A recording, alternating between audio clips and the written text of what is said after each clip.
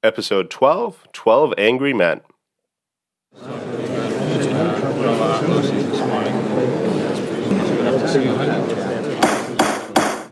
The For Legal English podcast is now in session. On today's docket, we discuss the classic movie 12 Angry Men, starring Henry Fonda. This movie focuses on the 12 jurors who deliberate at the end of a murder trial in New York City.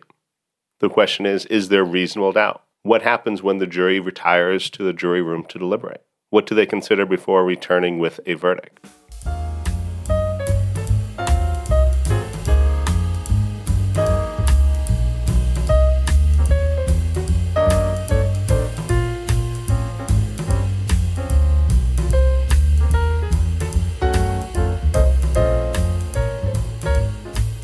Welcome to the For Legal English podcast. This is the show for lawyers, law students, and other professionals from all over the world who want to improve both their legal English and legal knowledge. In this episode, we discuss different legal topics, such as law in the news, law in practice, legal writing, legal movies, and others. I am your host, Timothy Barrett. I'm a former practicing attorney from the United States and now a law professor in Tbilisi, Georgia. I've taught legal English as well as other subjects to over 1,000 students. Please check out the website, forlegalenglish.com. 4 is in the number 4, legalenglish.com. This is episode 12 of the For Legal English podcast. On the docket today, we discuss the classic movie 12 Angry Men. This movie focuses on the 12 jurors who deliberate at the end of the murder trial. This is an ongoing series we'll have featuring some of the best legal movies. We will examine the law demonstrated in the movie and what can lawyers or law students learn from this movie, as well as the entertainment aspect of the film.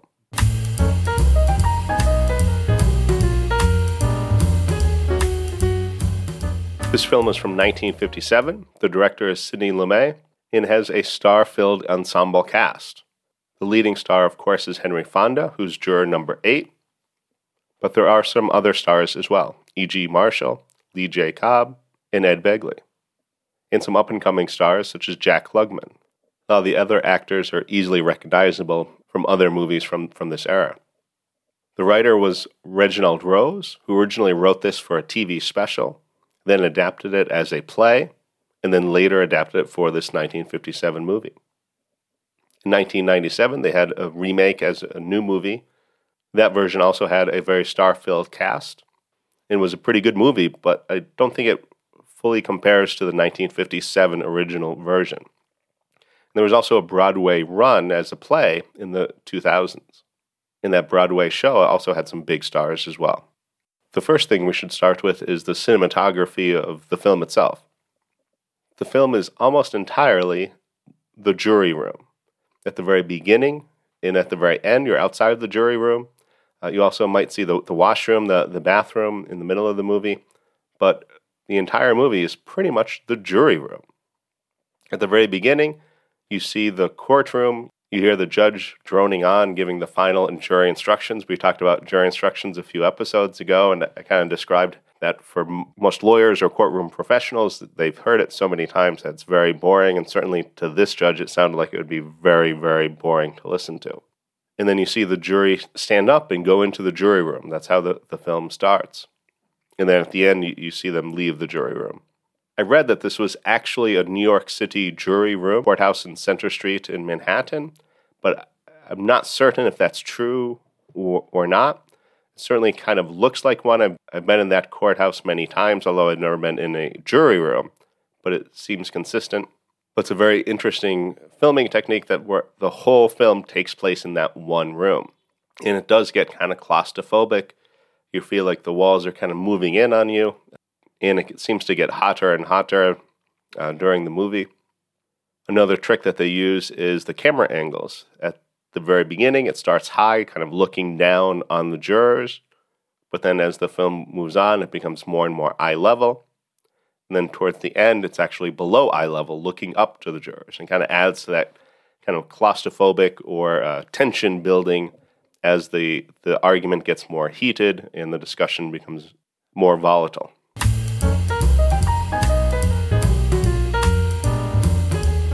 My thoughts? Overall, this is an excellent movie, both for the law aspects and for the entertainment. It's great acting. It's a wonderful ensemble cast. The cinematography in the one jury room is singular. It's excellent. And trying to understand, how does a jury operate? What happens once they retire into that jury room? I think it's an excellent expose of that. Of course, it's pretty obvious from the title that there are no women on the jury. This is 1957, or the film was from 1957. In the United States, the first juries that had women on them were in Wyoming, and starting in 1870, I believe. Women served as jurors when Wyoming was still a territory. It had not become a state yet. But for most of the country, it would kind of go hand in hand with suffrage. As they became eligible to vote, they would also be granted the right to be on a jury, but there would be kind of a delay with it. In New York, I believe in the 1920s, that it became legal for them to be on juries. I'm not certain if this aspect of the movie is accurate or not. In the 1950s, would there be no woman on a jury or not? But of course, certainly today in the 21st century, you'd have to think roughly half would be women. Formality. Another thing that's easy to notice is that all the jurors are in suits. I think there's one or two that don't have a tie, but they all have at least a button-down shirt and jacket. When they enter the jury room, some of them take off the jacket immediately. Some leave it on. Then during the course of the film, you see them taking it off. It's obviously getting hotter and hotter, that sort of thing. But when I was a prosecutor and had jury trials, I think it would be about the opposite. That is, maybe one or two might have a tie or might be wearing a suit, but the rest of the jury would not be wearing a suit. I think in the old days, it was very common that people would dress formally no matter where they went. If they went to a courthouse, whether they were going there for jury duty or as a witness or as a defendant or a claimant in a case, they would probably put on their best suit, their best clothes. End of the 20th and into the 21st century, I think American society is much more informal in general, and that carries over to the courtroom as well. And in fact, you can usually point out who the lawyers are because they're the ones that are wearing the suits. For lawyers, it's not optional. They definitely have to wear a suit. Another aspect of formality is that some of the jurors, doesn't happen all the time, but some of them would stand up while they were speaking. And I don't know if this was just more of a cinematography technique that they used, but when I saw it, I saw that it was kind of natural for them to do. And I think that was just because back then people were more formal. If you're addressing a group of a dozen people, you might stand up, naturally give you a little bit more attention and pay attention to what you're saying, letting them know that you're going to speak. Even if during the deliberation they can be informal, of course, it's not like they're having a courtroom proceeding. It can certainly help the speaker give them a little bit more gravitas, a little bit more importance when they're speaking if they stand up. And going back to the cinematography, it's very interesting to watch how sometimes the camera shots are of one juror, sometimes it's of two jurors or maybe four jurors, and sometimes all the jurors, looking down the table from one end or from the other end, but trying to get all the jurors in the shot. So again, it's a very entertaining, very interesting film to watch.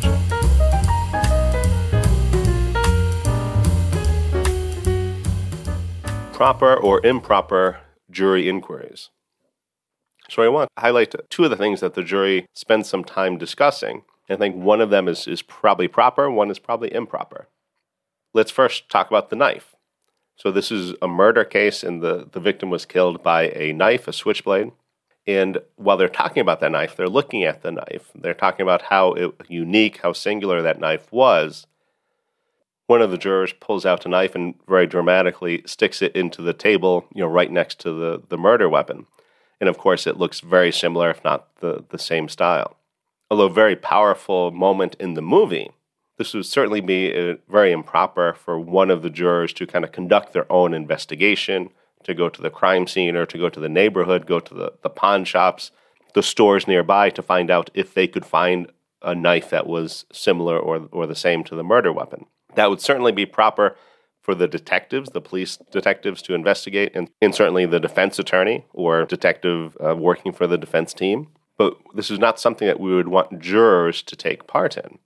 Because think about it, the prosecutor or the defense attorney have no opportunity to cross-examine the juror. Maybe there's something that they know that the jury doesn't know about this. So now that the jury is kind of putting extra weight onto what this one juror did, and it hasn't had the benefit of being cross-examined. On the other hand, let's look at the discussion about the elevated train, or the L tracks. If it's not clear already, the L train or the elevated train is a subway, a train that instead of being underground is actually, on the second or third floor, elevated above the street. There are some neighborhoods in New York City that have elevated trains. There are some, Chicago also has elevated trains, and some other cities do as well. When I lived in New York City, I moved to a new apartment. The first night in my new apartment, I couldn't sleep at all because after I moved in, I discovered that right next to my bedroom window was an elevated train. I didn't really notice that when I was looking at the apartment, but I certainly noticed it that first night trying to sleep. And I could not sleep at all that first night because in New York, the subways go all night long, 24/7. I was just about to fall asleep, and then it would wake me up again. And it was very loud. It would shake the whole apartment, shake my bedroom at least. Now, the second night, I lay down to go to sleep, and I didn't notice the elevated train at all. It just took one night to kind of acclimate to it, and then it was fine. But that first night, I did not get any sleep. But the jurors, as they're talking about the elevated train, they use their experience and knowledge of the elevated train to evaluate two witness statements, the testimonies of two different witnesses. And of course, they all live around the elevated train. One of them says, he had a job. He was working next to the elevated train, just a couple of weeks ago. He described how loud it was and how it affected his work, that sort of thing. So they use that knowledge to kind of determine, could the neighbor hear if an elevated train was going by? And I think this would be a proper inquiry for the jury to consider, unlike the search for the knife.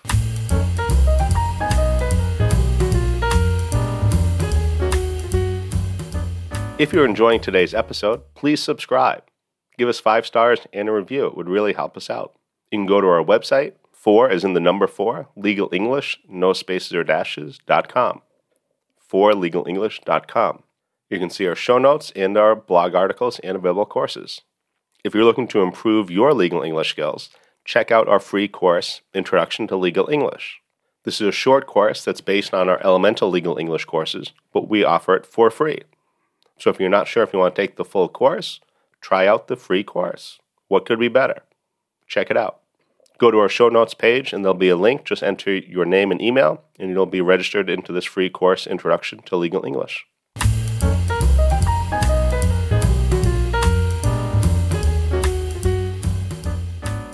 The second vote.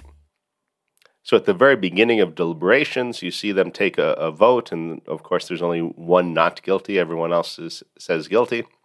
But then they discuss it for a while, and then Henry Fonda, juror number 8, kind of makes a deal with the other jurors. If we vote by secret ballot, if it's still 11 for guilty, I'm the only one who's not guilty, then I will kind of give up. I will change my vote. That's the deal that he makes with the other jurors. And I think this is probably realistic. We never know quite what goes on in the jury room, but there is some bargaining, there's some negotiation.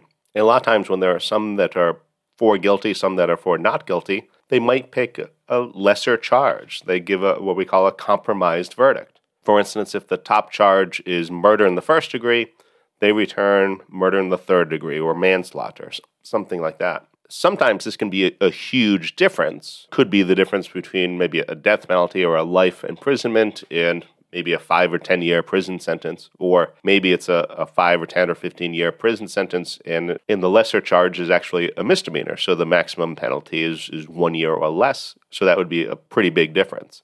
But it was a very dramatic part of the movie when the juror number 1, the foreman of the jury, goes through the ballots saying guilty, guilty, guilty, guilty, and then not guilty.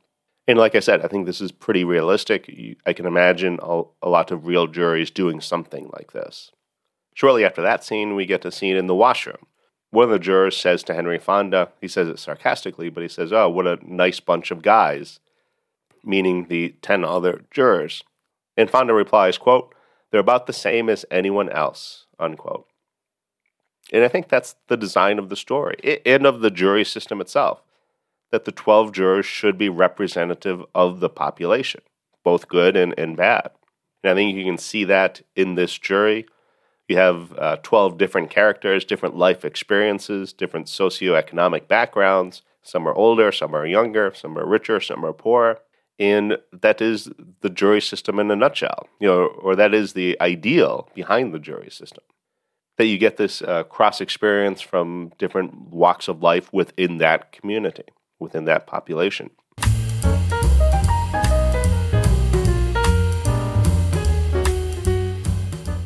The old man witness. So one of the eyewitnesses was an old man, and there's also an old man who's on the jury, juror number 9. And he clearly observed the old man who was the witness. And he brings up that he thinks the old man might be wrong in his statement, in his testimony, pointing out that for this witness, it was very important for him to be important, to come to court, to give this important testimony, even if he wasn't really sure what he saw, or maybe he misremembered what he saw.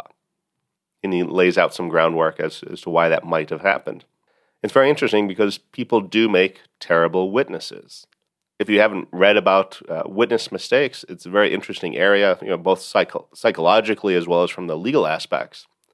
But if you don't know about it, you think, oh, there's one witness or two witness, three witness. Obviously, it is true. It must have happened. But there are lots of times that people made mistakes. People do make terrible witnesses. Another thing that the older juror says, quote, "I know this man better than anyone else," unquote. And I think that's true. It's common to think that when selecting a jury, often similar people are the harshest critics. For example, I've heard it explained many times that if you have a rape case, you do not want young women on the jury who might be critical of the victim. Instead, you want fathers who would think, what if that happened to my daughter? And one of the antagonists, one of the other jurors who is very hard for the guilty side, at some point says to the older juror, "What do you know about it?" And the room goes silent, all the other jurors kind of realizing that the old juror could have been talking about himself. A lot of the description that he gave of the older witness might also apply to him, who today is in an important position. He's on the jury. The other jurors are listening to him. He does get his say, kind of how he described the older witness.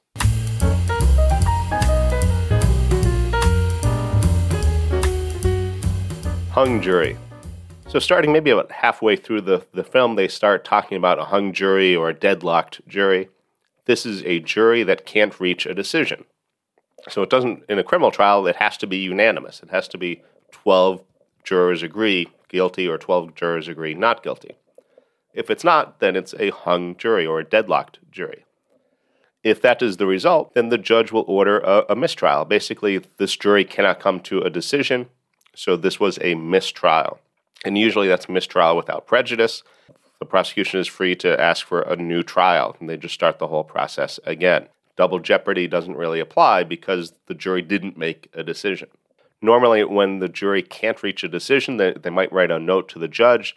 The judge will bring them into the jury room, and we'll call it an Allen charge based on the case name Allen. Usually there's a pre-written jury instruction specifically for this, but the judge will tell the jury, we are counting on you. You have to make a decision. Don't give up.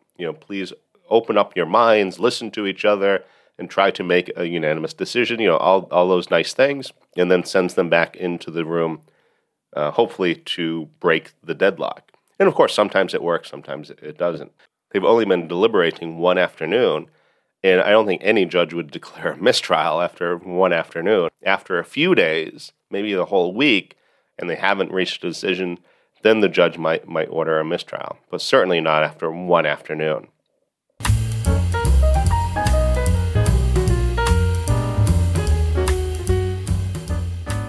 Jury psychology. What do they think about in the jury room?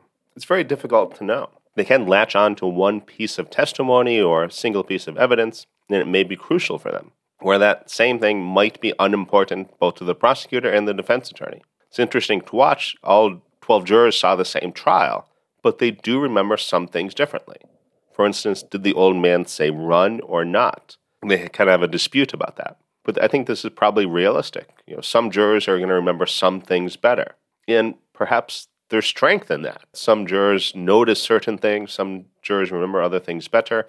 And so the 12 of them are much stronger kind of together because of that than if it was just one or two people making the same decision. And again, if that's true, then that's a strong attribute of the jury system. And further than that, some jurors have unique knowledge or expertise. And you can see that with Jack Klugman. His character knew how to use a switchblade. And so he kind of explains it to the other jurors. So if you get a group of 12 different people, of course, some are going to have different knowledge, some different experiences. You have another juror, I think juror number 7, who's Jack Warden, changes his vote because he wants to leave early. He's looking forward to going to a baseball game or just wants to get out of there. I think that's probably realistic. You have some jurors that do not want to be there, that, okay, this is what I think, but I'll go the other way. If it means that we are done, I get to go home. And it's interesting, another juror who is an immigrant, we're not sure where he's from, but somewhere in Europe, I would imagine. And he gets very upset, because this juror is kind of shirking his duty, and he has a lack of courage or guts to kind of stand by his convictions. And he says this even though Jack Warden changed his vote to match his own vote. So, you'd think on the surface he would be happy he switched the vote, but he didn't like that he did it, not because he believed in it, but because he just wanted to end the process to get out of there. And this was the same juror that earlier had spoken about the importance of being on jury, the importance of a jury in our legal system. That's very common in my experience, that often immigrants appreciate things in the United States that people who grew up in the United States might not appreciate as much because they're kind of used to it. Another one of the jurors, played by Ed Begley, kind of goes on a bigoted rant about those people, talking about you can't trust those people, we know what those people are like, that sort of thing. And it's a very important part of the movie, or a very dramatic part anyway, where everyone kind of gets up from the table and turns his back on him. And slowly, he kind of realizes that he's all alone. We talked about another movie, Runaway Jury, previously, and I think they kind of paid homage to this in their jury deliberation scene. They had something very similar. Henry Fonda, a little bit later, has a good quote: "Wherever you run into it, prejudice obscures the truth." Another juror, played by Lee Cobb, is estranged from his son, had some kind of disagreement with his son, so they haven't really talked, haven't spoken with each other. And because of that, at the end of the movie, it turns out that he has a very strong prejudice against sons. He doesn't trust sons, thinks that they're backstabbers, that sort of thing. So for him, it was very easy to believe that the son murdered his father, because he kind of felt like his son has stabbed him, maybe not literally, but certainly metaphorically. It's kind of interesting to think, during the voir dire process, we've talked about that in some other episodes, would the lawyers be able to figure out this bias through the voir dire process? And, I think prejudice against son is probably not a normal prejudice that you would definitely make sure that you would ask questions about. Recently, there was another big trial in New York City against the sexual abusers, sexual traffickers. And it turns out one of the jurors, after the case was over, it came out that they were sexually abused and they didn't disclose that. Obviously, if you have a sexual abuse type of case, you would ask questions to the jury panel before they are selected for the jury. Have you been sexually abused, or someone you love been sexually abused, something like that, because it might have a very strong prejudice because of that. But it was very clear that this character, played by Lee Cobb, was certainly biased against the defendant, against the son.